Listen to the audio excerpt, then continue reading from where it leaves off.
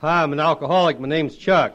Hi, and in order to keep up with the and does, I always identify as an adult child of non-alcoholics.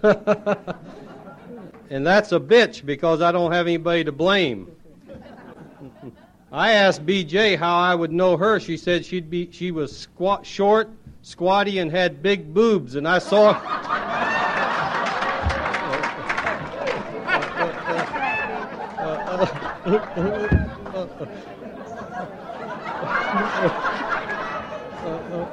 the funny thing is, we saw her 80 miles out of town.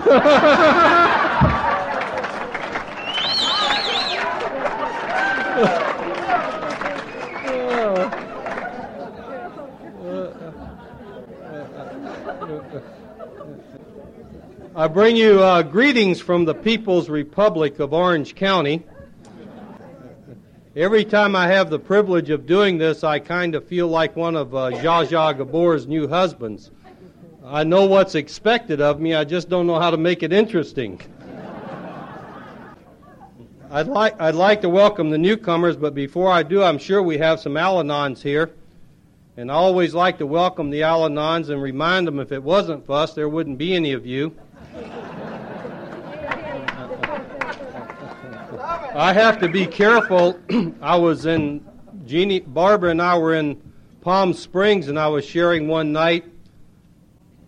And while they were having the birthdays, one of the ladies that got up to take a cake spent about 10 minutes thanking Betty Ford for coming out of the woodwork and how grateful she was and how many thousands of ladies must have been saved over the years because of her doing that.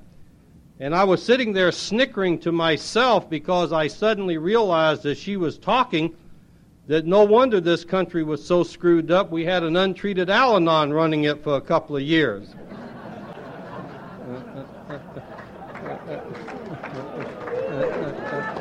And it was a typical alcoholic Al-Anon relationship. Betty did all the drinking and Jerry did all the falling down. Now, a couple of weeks or months later, I was in Pasadena sharing, and I shared that story. I got permission from the head Al-Anon, Elsa, to be able to do that. And I was sharing that story, and after the meeting, Fred, the secretary, came up to me and he said, "Chuck, I think you better go out the back door." And I said, "Why, Fred?" He said, "The Al-Anons are out front waiting on you and they're hot." So I headed toward the back door and I stopped and I said, "Wait a minute, Fred, you said they're all Al-Anons, right?" He said, "That's right." I said, "No problem. I'll just go out front and promise them I'll never do it again and they'll forgive me."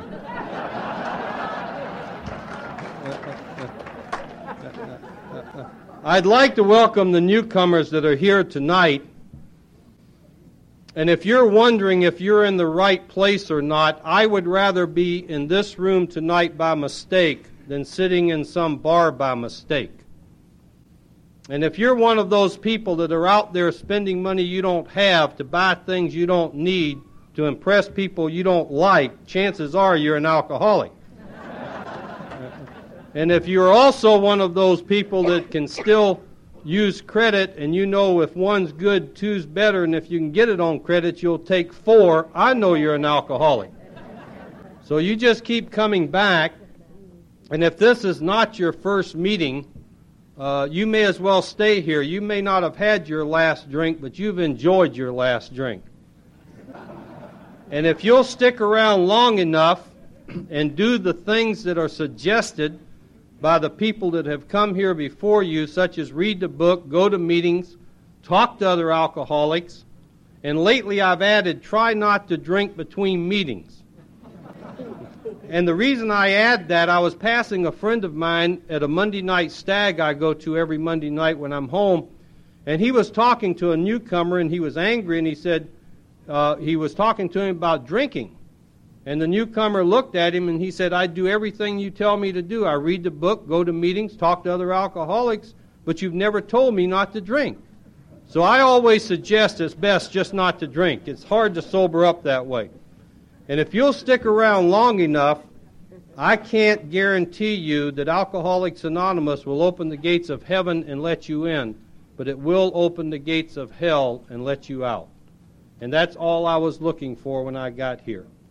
And I know a lot of people in different areas usually get to Alcoholics Anonymous through the courts. We call that in Orange County a nudge from the judge. And sometimes those folks don't feel comfortable in AA meetings. And I usually share a story about how my grandfather's sponsor, who was a judge, got to Alcoholics Anonymous, primarily to make you people feel more at home. But my friend Bob promised his wife several times he would not drink anymore. And on one of those occasions, Bob went 2 whole weeks without a drink. And he had a real bad day in court, and on his way home that night, he stopped at his favorite gin mill just to have one drink. And he woke up several hours later, and he had thrown up all over his nice suit. And driving home, he had no idea what he would tell his wife when he got there. And he walked in the door, and she met him with those cold, beady little Al-Anon eyes that we've all had to look at one time or another. And she said, "Bob, for God's sakes, it's only been 2 weeks, and you promised me you wouldn't drink anymore, and look at you, you're a mess and you stink." Well, with his keen mind, he looked her straight in those eyes, and he said, "But it's not the way it appears. On the way home tonight, it was pouring down rain, it was cold and wet, and I saw this young man hitchhiking, and I felt sorry for him. And I gave him a ride, and I didn't know he was drunk, and he got in the car, and he got sick, and he threw up all over me. But I took care of him. I took him down to the jail, and I had him locked up, and I'll deal with him first thing in the morning." Well, she bought that story. And the next morning, Bob was sitting in his chambers, and the phone rang, and he picked it up, and it was his wife. And she said, "Bob, have you seen that young man that threw up all over you last night?" And he thought real quick, and he said, "No, dear, but I've checked the docket. He's the first one on it, and I've already decided that I'm going to give him 30 days. She said, "Bob, I think you better give him 90 days because he's shitting your pants, too."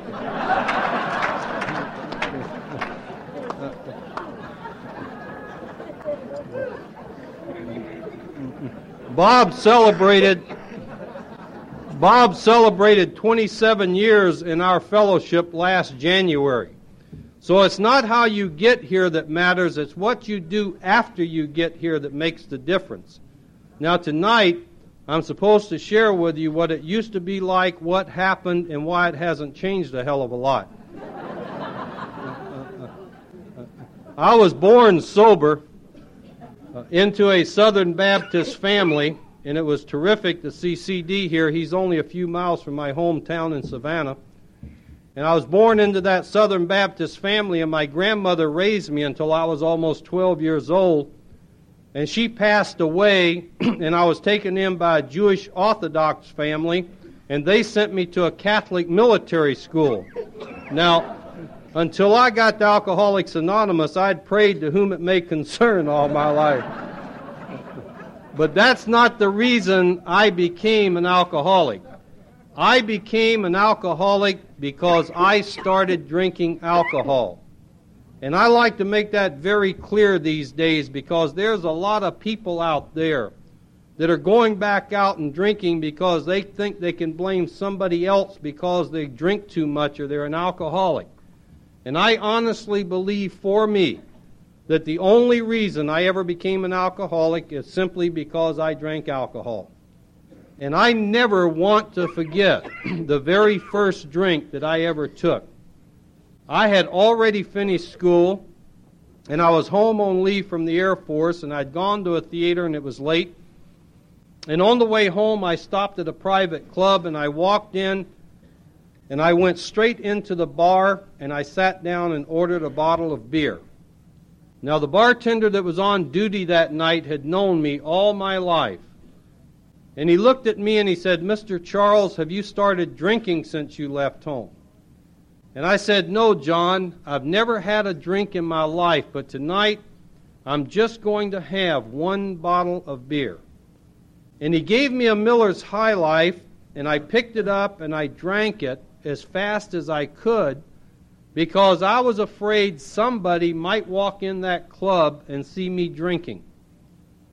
Now, the reason I need to remember that drink that night so vividly this night, sitting at that bar, I had no marital problems. I wasn't even married. I had no job problems because I was doing exactly what I had wanted to do ever since I was a teenager, and I'd gone to one of the best military schools in the world to get ready for it.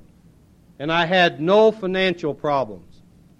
And sitting there that night for no reason whatsoever, I blew almost 22 years of total sobriety. And I know standing here tonight that that same thing could happen all over again. Because it's not when everything is coming down on me that I have the fear of drinking again. It's when everything is going okay. I've learned alcoholics can handle impending doom. We can't handle impending good. It's when she's okay and the kids are okay and the work is okay. I get that stinking thinking that just maybe that last drunk wasn't quite that bad. So I have to go to meetings of Alcoholics Anonymous almost on a daily basis so I can hear and see what happens to people that don't go to meetings. And it's been my experience over the years that most of those people will end up going back out and drinking again. And one of them as recent as a few weeks ago, a fellow I am close to is a doctor in the program, and he made an emergency call at the hospital, and he thought he recognized the lady. And after he saved her and found out that last year she was on the old-timer stage taking 34 years cake, and she was so drunk he almost didn't save her. So I kind of look at the rooms of Alcoholics Anonymous that I attend on a regular basis like my big fort. And those people that go outside the fort and drink again are my scouts. And those scouts keep running back in my fort with an ass full of arrows saying those Indians are still out there. And I have found out over the years watching that it's a lot easier to stay here than to have to come back. Another reason I have to stay close to, active in, and a part of the Fellowship of Alcoholics Anonymous is I know that you will always love me and you will always want me. I have to make sure on a daily basis that I love and want you. I don't know when I took that next drink. It wasn't that night for sure, but I'm quite sure it was the next day or two. And when I took it, I drank the better part of 15 years of my life almost on a daily basis. And I drank myself right up to what I call for me my death march into Alcoholics Anonymous. Because I locked my office door on December the 22nd to go home for Christmas and New Year's. And the next conscious thing I can remember, I was driving to my office, and it was January the 5th. And I was approaching a red light not far from my house, and I was having trouble getting my foot off the gas to put the brake on because my leg was shaking so bad. And I turned around and I went back to my house and I walked in and I took down a bottle of vodka. And I had to make one of the biggest decisions I had ever made because I had never taken a drink on a work morning in my life. And I stood there and I stared at that bottle of vodka. And I was looking at a smaller bottle next to it that was filled with Valium because at that time I had a doctor that thought alcoholism was caused by a Valium deficiency. I have that same doctor today, but his thinking's a lot different. And I didn't want to get hooked on those funny little pills. So I took the drink. And thank God that first drink stayed down that morning because there had been a lot of Saturday and Sundays and holidays that first drink in the morning did not stay down. And my leg quit shaking and my stomach felt better and my head seemed to clear up. And I got in my car and I drove to my office and I went upstairs and I told my staff what a fantastic holiday I had And I hope they had one just as good. And I couldn't remember 15 minutes from the time I locked that office on December the 22nd till that morning. Everything seemed fine till about 10 o'clock, and my secretary brought some documents in that needed my signature, and she stood there watching me, and she noticed my hand was so tight that I couldn't even sign those papers in such a way she would allow them to even leave the office. And I told her just to leave them and I'd do them later. And when she left, I left. And I went back to my house and I had a couple of drinks and I came back and signed those papers without any problem whatsoever. And I went to lunch that day and I had my normal lunch. I had just a couple of drinks and I ate lunch and I went back to work. But a few days later, still going home to drink before I would go to the office, I found myself going to lunch just a little bit earlier and having just a few more drinks. And then I would say the hell with lunch and I would go back to work. And a few days after that, I found myself going to lunch a lot earlier, having a lot of drinks. And then I was saying the hell with lunch and the hell with going back to work. And it hit me just that fast. And I did that kind of drinking all the way through the month of January. And on February the 1st, I walked in my office about 7 o'clock in the morning, and the phone was ringing, and I was the only one there, and I picked it up, and it was my boss on the other end calling me from Dearborn, Michigan. And he proceeded to tell me I had a drinking problem, and I had 30 days to do something about it. And if I didn't, it could be grounds for termination. And I told that man in no uncertain terms that nobody that far away that only saw me once or twice a year could call me on a telephone and tell me I had a drinking problem and threaten to fire me over it. And I hung up on him. By that time, my secretary had come in, and I told her I'd be back in a few minutes, and she knew that could be anything from a half hour to a half a day. And as I went to get in my car in the parking lot, it was ironic, but an acquaintance of mine at the Santa Ana Elks Club had told me a few weeks before that he was going to be buying a cocktail lounge not far from my office. And it normally opened at 10 o'clock in the morning, but he was going to start opening about 6 or 6:30 a.m. should I ever have a need to come by. And that's exactly where I was headed, down to see Harry. And as I was driving down to Harry's place, it suddenly occurred to me that my very best friend, alcohol, had just turned on me. The very thing that had helped me put up with that woman, raise those kids, work in that corporate structure, and put up with them, and if you don't know who them are, you may not be alcoholic. Because we know who them are. The thing that had helped me through all of that had just turned on me, and I couldn't handle it. I guess I felt just like a blind man being led into a telephone pole by a seeing eye dog. And he reached in his pocket and he pulled out a cookie, and he handed it to the dog, and a man next to him said, "Mister, I don't understand you. That dog just walked you into that telephone pole, and you're rewarding him with a cookie." He said, "No, you don't understand. I have to give him the cookie to see where his head is so I can kick him in the ass." That's what alcohol did to me. It fed me for the better part of 15 years of my life, and the minute I needed it the worst, it kicked me in the rear end.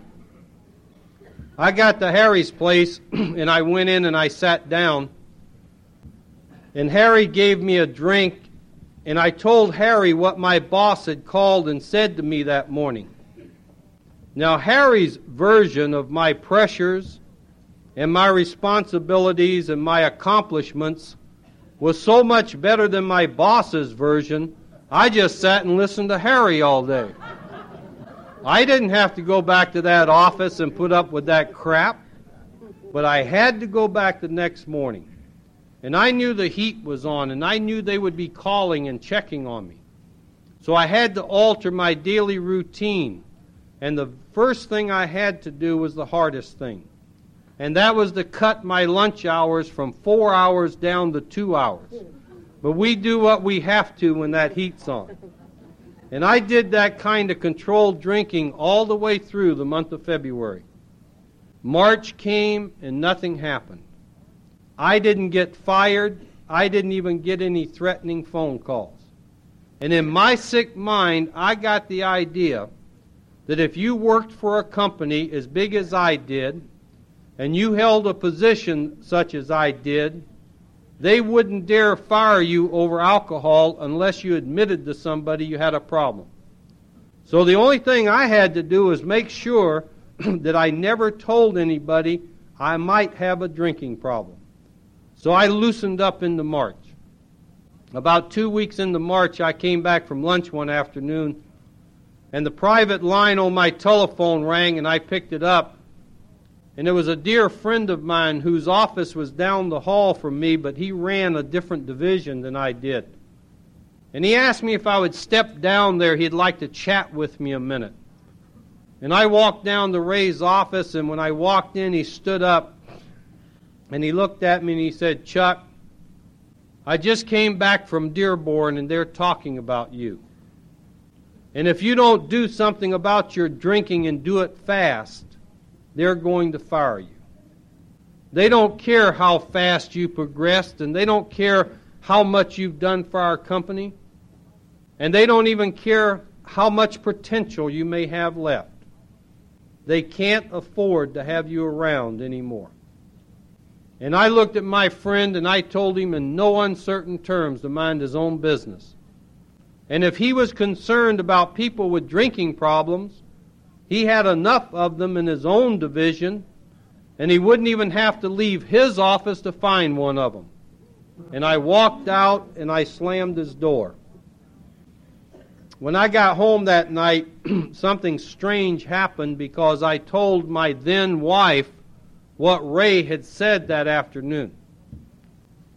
And she looked up at me that night, and she said, "But you don't drink that much." Now, standing there that night, she might not have had any idea that I would go back home and drink in the mornings after she went to her office. And she might not have known that I would take anywhere from 2 to 4 hours every day, and I would go sit at the club, and I would drink my lunch. And she might not have known that I didn't work until 7 o'clock every night, but I would leave my office about 3:30 in the afternoon, and I would go to one of my favorite 2 watering holes, and I would sit there and drink until 7.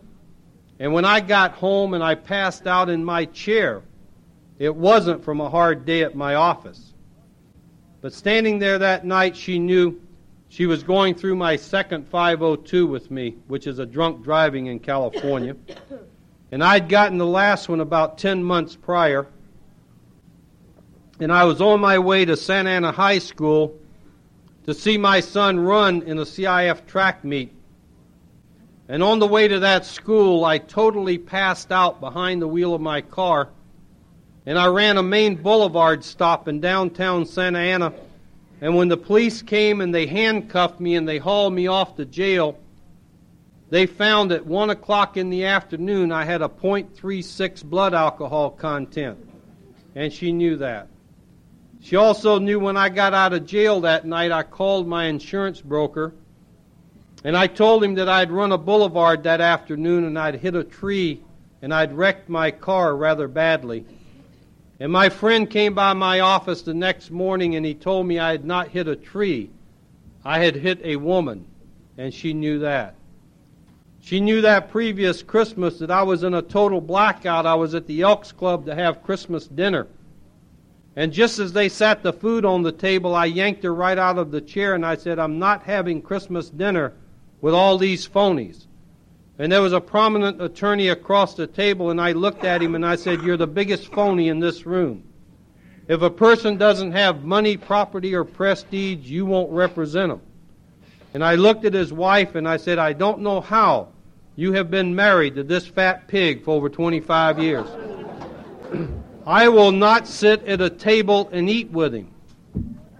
I can tell you when I finally went to that man to make my amends, he advised me that he was so drunk that night he didn't remember a thing I said.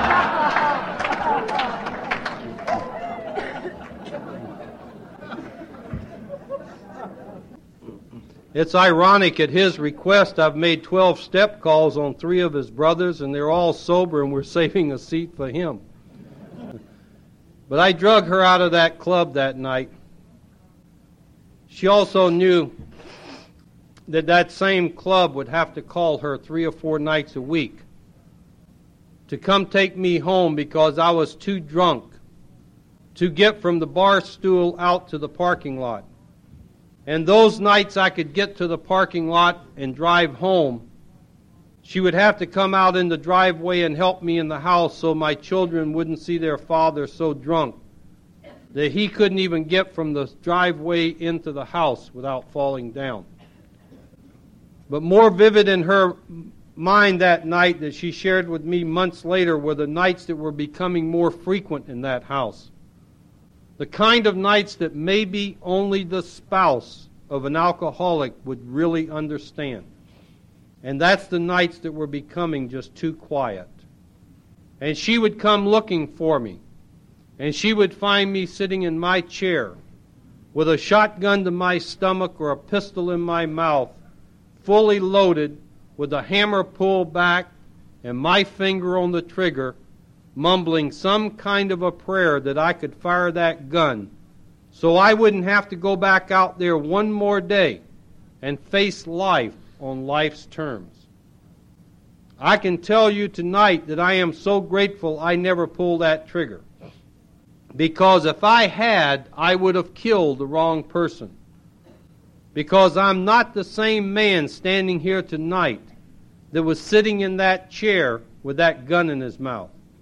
And I have found out over the years, by going to a lot of AA meetings and listening, that suicide is a permanent solution to a temporary problem. But that night she said the only thing she could possibly say.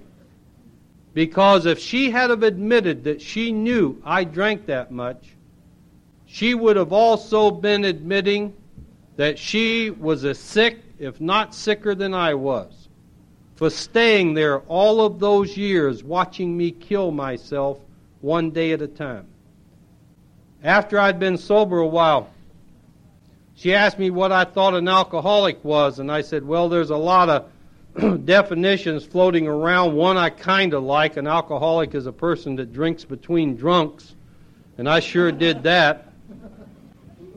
But I said I'd made up my own definition for an alcoholic of my type.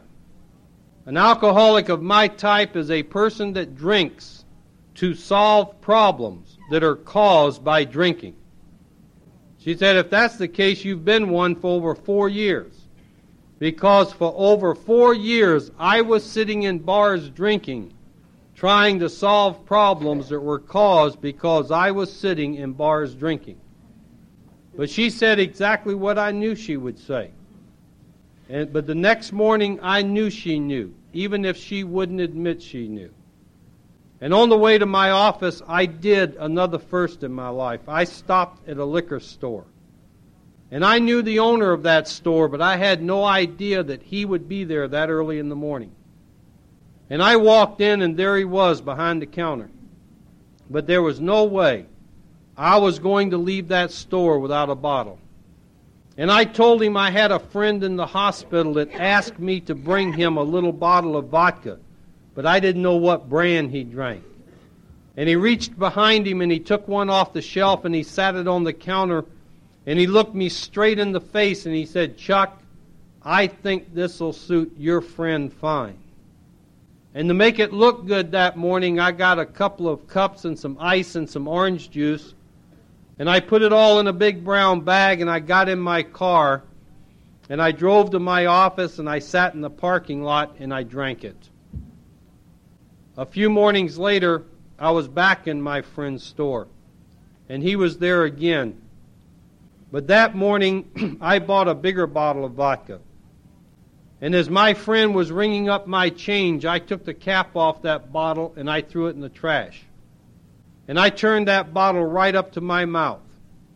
And when I got my change, I got in my car and I drove down Tustin Avenue, the main street connecting Santa Ana and Tustin, where my office was located at the time.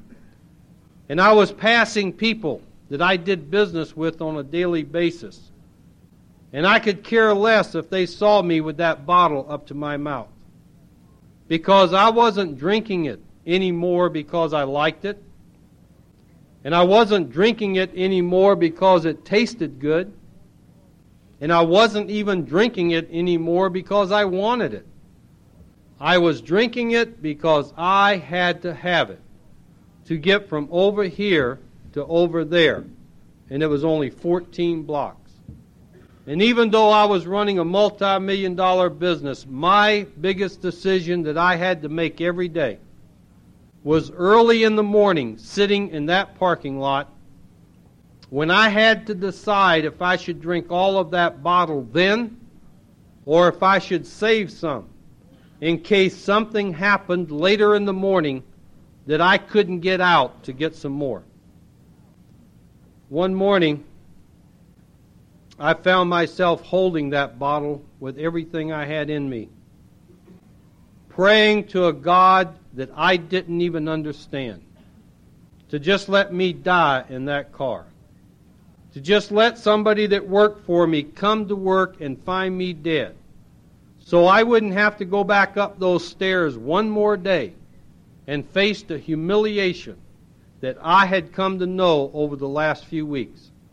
It had become a daily routine. Every time my boss would call me or somebody needed a big decision made, I would get nervous and I would start gagging and throwing up. And sometimes I'd make it out to the men's room. Sometimes I'd make it out to the lobby. But most of the time, I couldn't even make it out of my own office. And I couldn't stand that humiliation one more day. Ironically, I started drinking because I thought it was heavenly and I found hell. I drank because I thought it would make me free and I became a slave to alcohol. And there at the end, I was drinking only to cope. And here I was sitting in a parked car asking God to just let me die there. He didn't see fit for me to die in the car. He saw fit that I should go on up those stairs a few more days. And I came back from lunch one afternoon and the phone was ringing longer than I thought it should, and my secretary was down the hall and I picked it up. And it was my boss's secretary asking for him, and I said, "Young lady, his office is in Michigan and you've reached California." She said, "I know, I'm his secretary, and if he's not there, he will be any minute, and I need to talk to him." And I knew good and well he wasn't flying all the way out to California to promote me. And I had no place to go, so I just sat there. In a few minutes, he walked in the door, and I told him his secretary had called, and he said that could wait. And Ray was out of town again, and we walked down to Ray's office for privacy. And as we walked in the office, I sat down at the desk, and as he was closing the door behind him, he said, "Chuck, why didn't you do something about your problem?" And I said, "What problem?" And he got real angry. And he said, "Your damn drinking problem, man. You're drunk now. I can smell it." And I knew that that man had flown all the way out there to try to bluff me one more time. Because all I ever drank in the daytime was vodka, and you know you can't smell vodka. He sat down across from me and his voice mellowed. And he said, "Why? Why did you make it necessary for me to come all this way to fire you? I waited all the way through the month of February and nothing happened. I waited into March. And I saw Ray at the home office, and I knew how much you admired and respected him. And I asked him if he would talk to you when he got back to California. And he said he would, and he did, and I waited, and nothing happened. And I've waited into April, and I just can't wait any longer.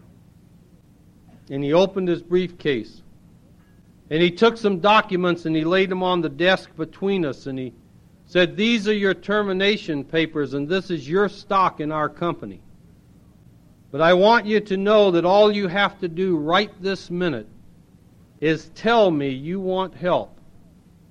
And I have the authority to put these papers back in my briefcase and take you anywhere you want to go to get it."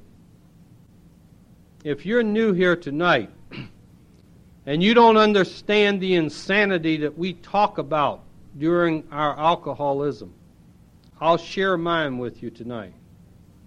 Sitting at that desk that afternoon looking at those documents, I knew that everything I had ever worked for in my life was on the line.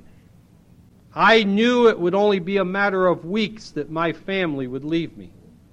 And I knew it would only be a matter of weeks that I would be in total financial bankruptcy. And in my career field, that would be job suicide. And knowing all of those things, before I would admit to that man that I had a drinking problem, I pulled those papers in front of me and I signed away everything I'd ever worked for in my life. Looking somewhat shocked, he put the papers back in his briefcase, and he said he would do two things for me that were not with company policy. One, he would leave my insurance in force for 1 year because he had a hunch I might need it. And secondly, instead of me cleaning my office out immediately, he would meet me back the next morning about 6 o'clock so I could do so in private. And I wouldn't have to do it in front of all the people that had worked for me all those years. Evidently, I must have met him the next morning because I was told later that my car was in my driveway at my home with all my personal property from my office. And about 6:30 that evening, I had my first moment of clarity. And we call it a moment of clarity in Alcoholics Anonymous, but I honestly believe that every alcoholic like me comes to a time in their life, and it may just last for a split second, but we have a moment or a minute or a time in our life that we have to decide if we're going to live or if we're going to die. And that was my moment. I was trying to decide if I should keep a commitment that I had made for that night. And I was as coherent as I could possibly be with as much alcohol as I had in my system. And my son, who was almost 18 at the time, came out of his room. And in those days, that in itself was unusual enough. But he walked right over to my chair and he stood there. And he stared at me for a few moments, and he finally said, "Dad, you've lost your job. And next to your family, it probably meant more to you than anything in this world. What are you going to lose next?" And without saying another word, he turned and he went back into his room. I know a lot of people get here because they see the light. And I know a lot of people get here because they feel the heat. But that night, I honestly believe I saw the light. Because all of a sudden, I realized that I was a nobody and I was going nowhere. I don't know if I hit my bottom that night in that home and with that family, and up until 24 hours before, I had a job that was the envy of a lot of people. But I saw my bottom, and that was close enough for me. I called my then wife into the room, and I said, "Is there anything left to drink in the house?" And she said, "Why?" I said, "Because there's a man at the Elks named Jim, And a couple of months ago, he shared with me that he had been drinking ever since he was a small kid. And he's in his late 60s, and he had gone to a hospital over in Orange called Beverly Manor, and he hadn't had a drink for almost 6 months. And if they can do that for that man at that hospital, they must have a miracle there. And I need help, but I also need a miracle. And I want to go there. And she left the room, and she came back a few minutes later, and she had one of those plastic iced tea glasses about that tall and about that big around, and in it she had bourbon and scotch and vodka and wine. And I took one swallow and I said, "What are you trying to do, kill me?" And she said, "No, I just don't want anything left to drink in the house when you come home from that hospital." I have a lot of things to be grateful for today. But if somebody were to ask me what I was the most grateful for today, other than my God, the program of Alcoholics Anonymous, and this lady that's in my life today, it would be for that drink. Because if I had not been given that drink, if I'd have been talked out of that drink, they may have been interrupting my last drunk up until tonight. And I may have found it necessary over these years to go back out there and finish it. And I might not have been as lucky as some of you people in this room tonight that have been here before, and you've gone out and you've been able to come back again. If you've been around just long enough that you may have heard some jackass at the podium or somebody in one of those discussion meetings make the statement that the doors of Alcoholics Anonymous are always revolving or swinging, don't you believe that, because that's a lie. I have a couple of friends and several acquaintances out there tonight that's been here before, and they would give anything they have left or anything they may ever get in life to be able to come back in these doors, but they just can't make it. When I read my big book, it tells me that if I continued to drink, two things could happen. One, I could go insane. Two, I could die. But there's a third thing that can happen to an alcoholic of my type that we don't talk about too much. And that's for an alcoholic like me to be able to go back out into those upholstered sewers and be able to sit there for a long, long time with a head full of AA and a belly full of booze, knowing that this program could work for me too, one day at a time. But my pride and my ego would not allow me to come back in these rooms. I used to think that was the worst thing that could happen until a year ago last October, when a friend of mine who had been around the fellowship for about 15 years, and I say around the fellowship because he never got in the program. In 15 years, he never put 6 months together. And he and another friend of his was coming out of Reno, Nevada, and they were both drunk, and they had a horrible accident. And he was thrown from the car, and they took his friend back to the hospital, and it was 3 hours later they found out he was out on the road, and they went back and got him. And he's laying in this hospital, and he's totally paralyzed from his neck down. And his brain works as well as yours and mine, but his mouth won't work. And you stand at the bed and you look at him and you say, "But Jack, you never have to take another drink as long as you live." And he's 46 years old. November, a year later, Barbara and I were in Long Beach, and I was sharing, and a man came up after the meeting, and he said, "Chuck, I work at the Long Beach Naval Hospital, and we just gave your friend a 1-year chip, and he's still paralyzed from the neck down, and he still can't talk." This is the easier, softer way. There are 12 steps of Alcoholics Anonymous in the big book of Alcoholics Anonymous, and if you leave them there, you'll die. But if you'll take those steps out and you use them every day in everything you do, you'll make it.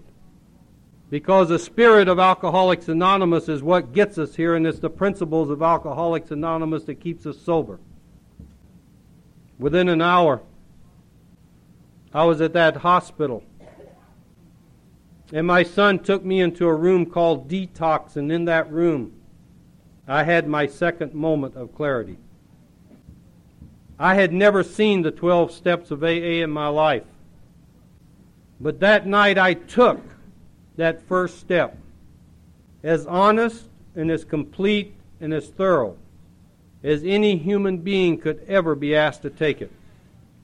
Because when my son got me undressed and laid me in that bed, when my head hit that pillow that night, I said, thank God it's all over. Thank God I don't have to get up in the morning. And I don't have to go back out there and lie and cheat and do all the things I've had to do over the years because of my alcohol. And I passed out. And I came to about a week or so later, and I was strapped in that bed from my feet to my head. Because it seems there at the end I was taking Valium by the handfuls, trying not to drink so much. And when I opened my eyes, I was facing a doorway that led out into a hall. And the first thing I saw go past my door was a rabbit about 5'2" hopping down the hall. And I let out a god-awful scream, and Annie, the nurse, came running into my room, and I told her what just went by my door. And she started laughing, and she looked at me, and she said, but Chuck, it's Easter Sunday. Now I find that humorous tonight myself. But let me assure you, laying in a bed in an institution strapped down from my feet to my head, and having a nurse tell me it was Easter Sunday, and the last conscious thing I could remember laying there was locking my office to go home for Christmas. It scared the living hell out of me. And I hope I never forget that feeling as long as I live. I stayed in that hospital a long time. And a lot of things happened to me there, but time only allows me to touch on a couple of them that are the most important to me. There was an old counselor there, and I use the term old with the utmost reverence because he's my number 2 sponsor today, and he celebrated 44 years in our fellowship last February. And I walked into John Mack's office one morning, and he told me I had to call my boss and tell him where I was. And I said, John, it won't do any good. And he looked at me and he said, in that case, dummy, it won't do any harm, will it? So you call him. And I did. And he said he knew where I was. And he said he was trying to do something for me, but he didn't know what, if anything, could be done. But he'd let me know in a day or two. And a couple of days later, he called me at the hospital. And he said, Chuck, I went all the way to the president of our company. And we called the hospital. And we talked to your doctor, Max Schneider, and he explained to us this thing called alcoholism. And he convinced us that if you want to do something about your life, you've taken the first step by checking into that hospital. And for that reason, we've torn up your termination papers and we've put you on medical leave. And we don't care if it takes 60 days or 6 months, your job and your office will be waiting for you when you feel capable of coming back. It took me a long time to try to understand the forgiveness that was being done by those people at that puzzle palace and people that didn't even understand alcoholism, because I've come to know that it's hard enough for us that have it to understand it. It's impossible for those that don't have it to understand it. The other thing that man did for me, he knew I couldn't leave that hospital without a sponsor. And if you're new tonight and you don't know what a sponsor is, they're the ones that come in after the war is over and bayonet the wounded.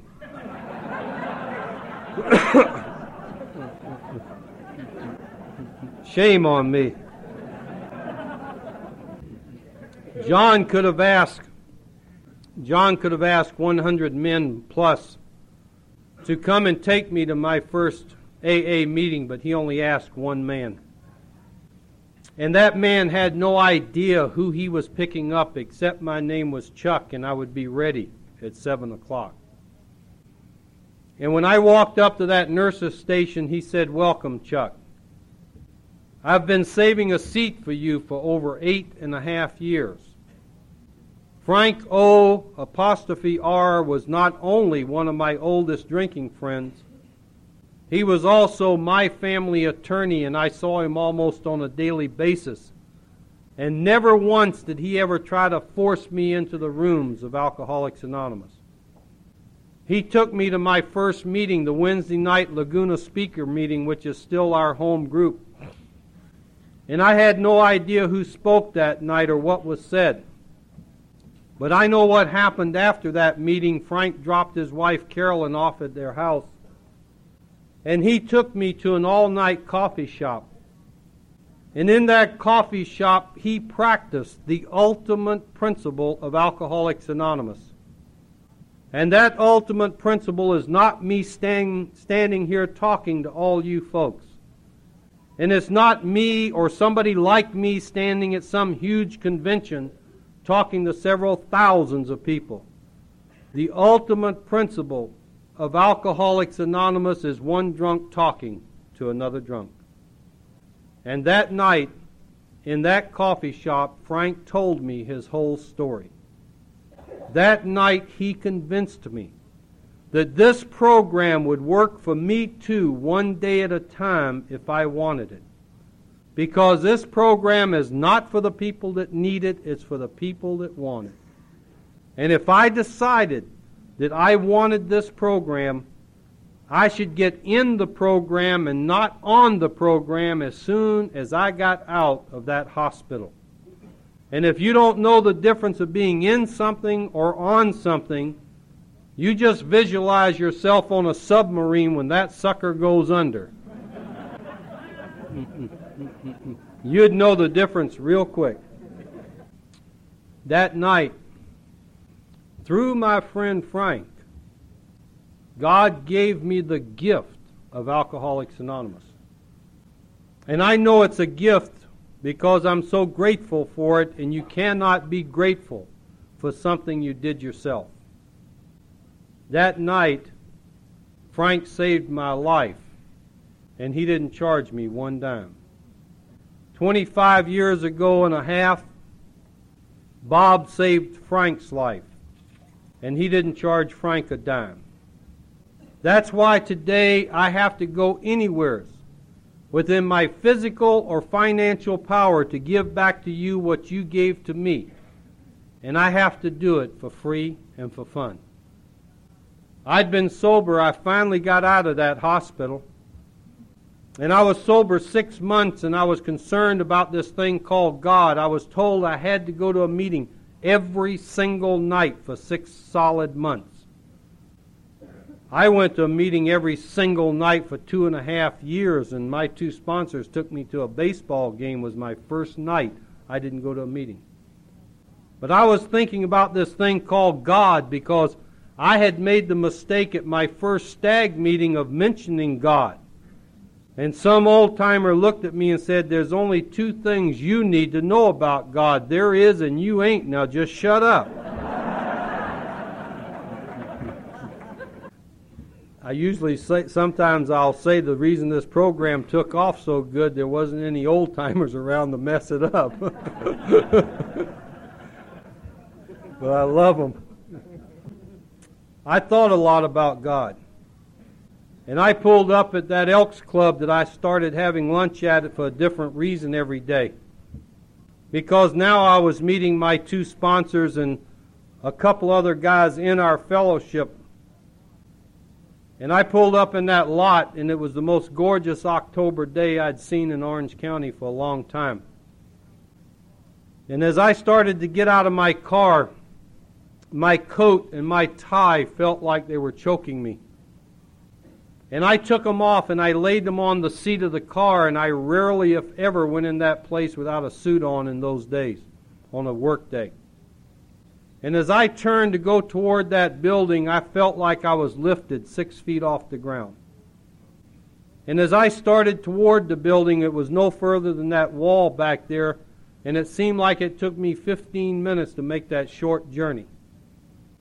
And I walked in and I sat down with Bob and Frank and Jack and Bill, and I have no idea what was said at lunch that day.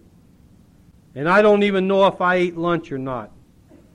And I went back to my office, and my secretary shared with me months later that my normal routine in those days, I had 5 lines on my telephone. And all day long there would be calls going out all over the country and calls coming in. And she said I sat in my office for 4 solid hours, and I didn't make one single call out, and more ironic, I didn't get one single call in. And I went to my house that night, and as I stepped in the front door, my son was screaming something at his mother in the kitchen. And he turned and he yelled something at me when I stepped in the house. And when he did, I felt my feet come down and touch the carpet in the hall. And I turned and I went into my study. And I closed the door and I sat in my chair. And I cried as hard as I had ever cried in my life. Because I knew that I had spent the day with God.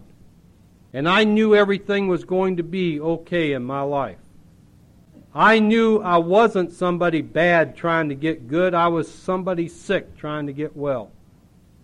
I realized that night that going to a lot of meetings was no excuse for not working the program. And I found out that night that sobriety would do until surrender came along. And that night I totally surrendered my will and my life over to the care of God and the fellowship of Alcoholics Anonymous.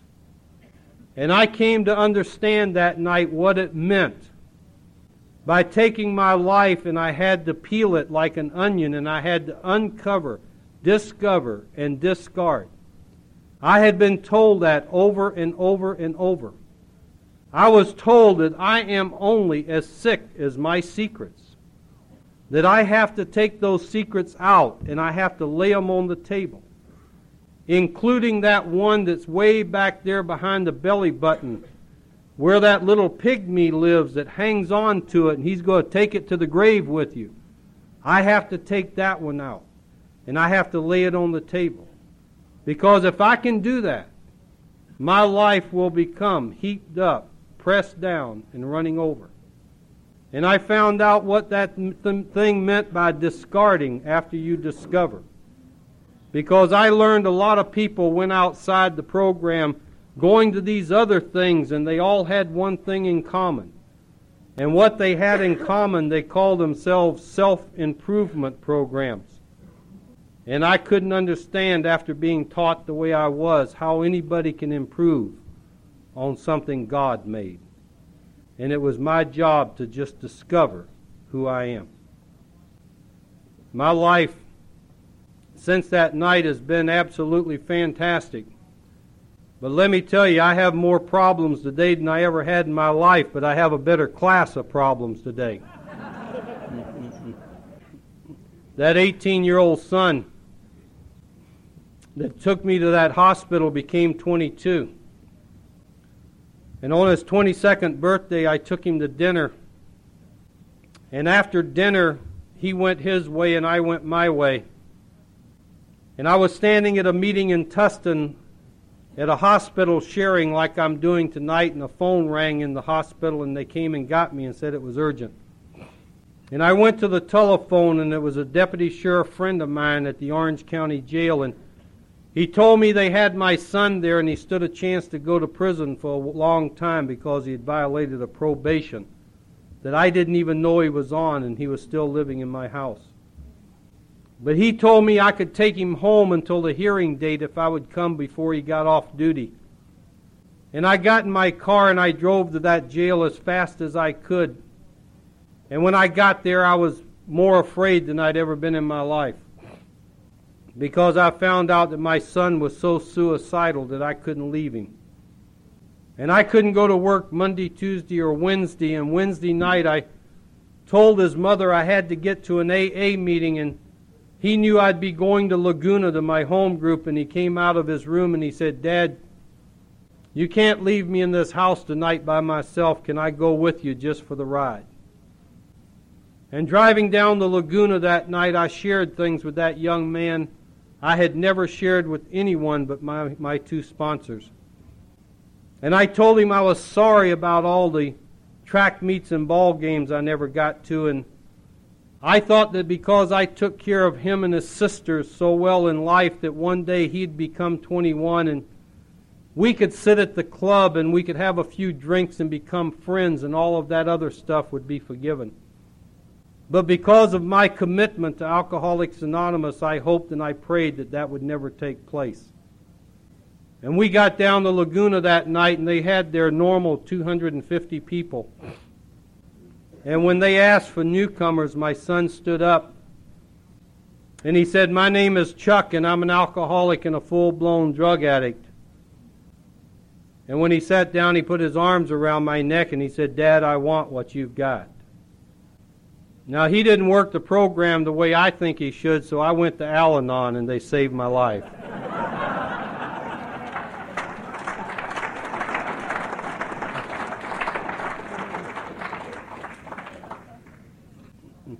Eight years later, I was sharing up in San Francisco area, and I drove because I wanted to bring a baby home with me he was an elderly man that I just loved dearly, and he wouldn't fly.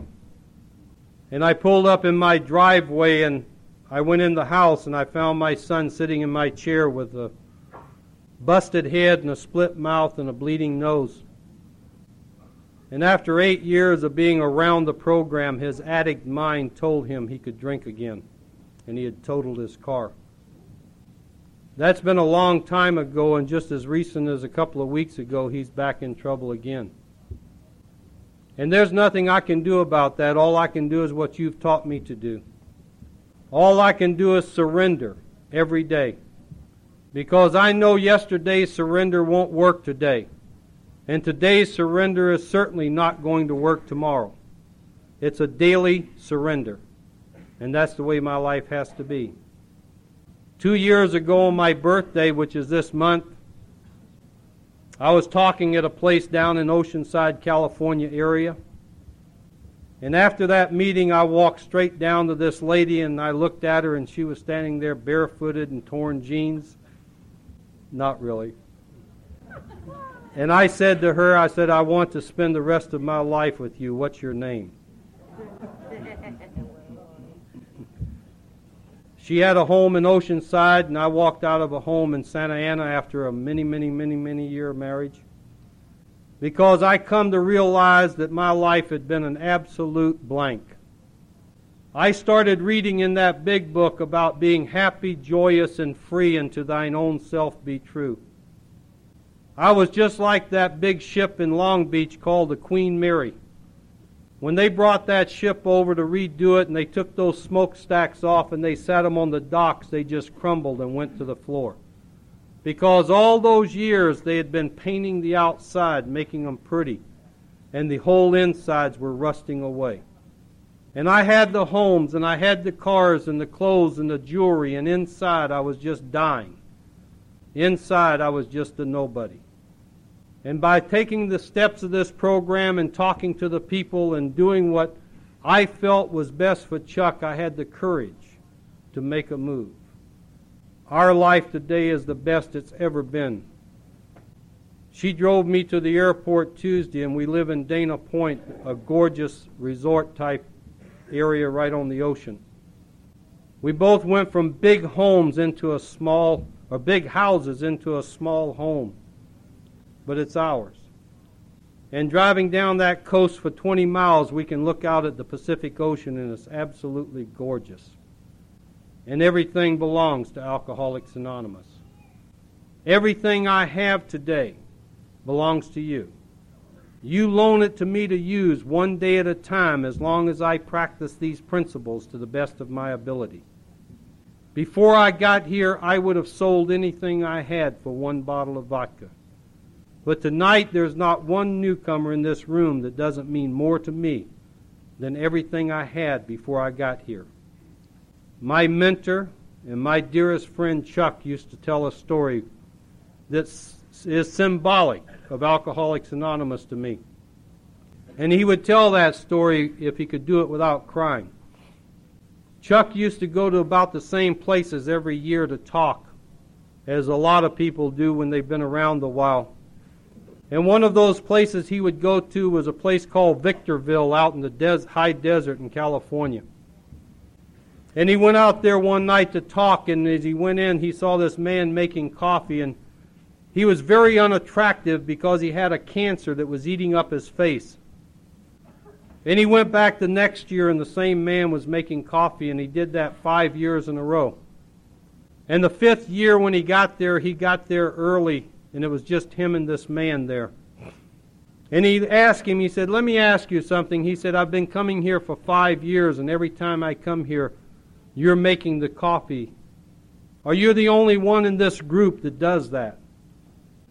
And the man looked at him with tears in his eyes, and he said, "I thought you knew." He said, "I'm not even an alcoholic." He said, 5 years ago, I wandered in here off the street because of the laughter. And I was here a couple of weeks, and I told them, "I'm not an alcoholic. Can I come back?" And they put their arms around me, and they held me, and they hugged me, and they said, "You're welcome here anytime." And for 5 years, he said, I've been here every night, every week, making the coffee. You see, the only reason I'm here tonight, alive, is because a drunk took the time to come to a hospital and take me to a meeting. The only reason I'm here alive tonight is because a drunk took the time to sit in a coffee shop and tell me his whole story. And the only reason I'm here tonight is because a drunk took the time to sit me on his lap and rock me to sleep when I wanted a drink more than I wanted anything in this world.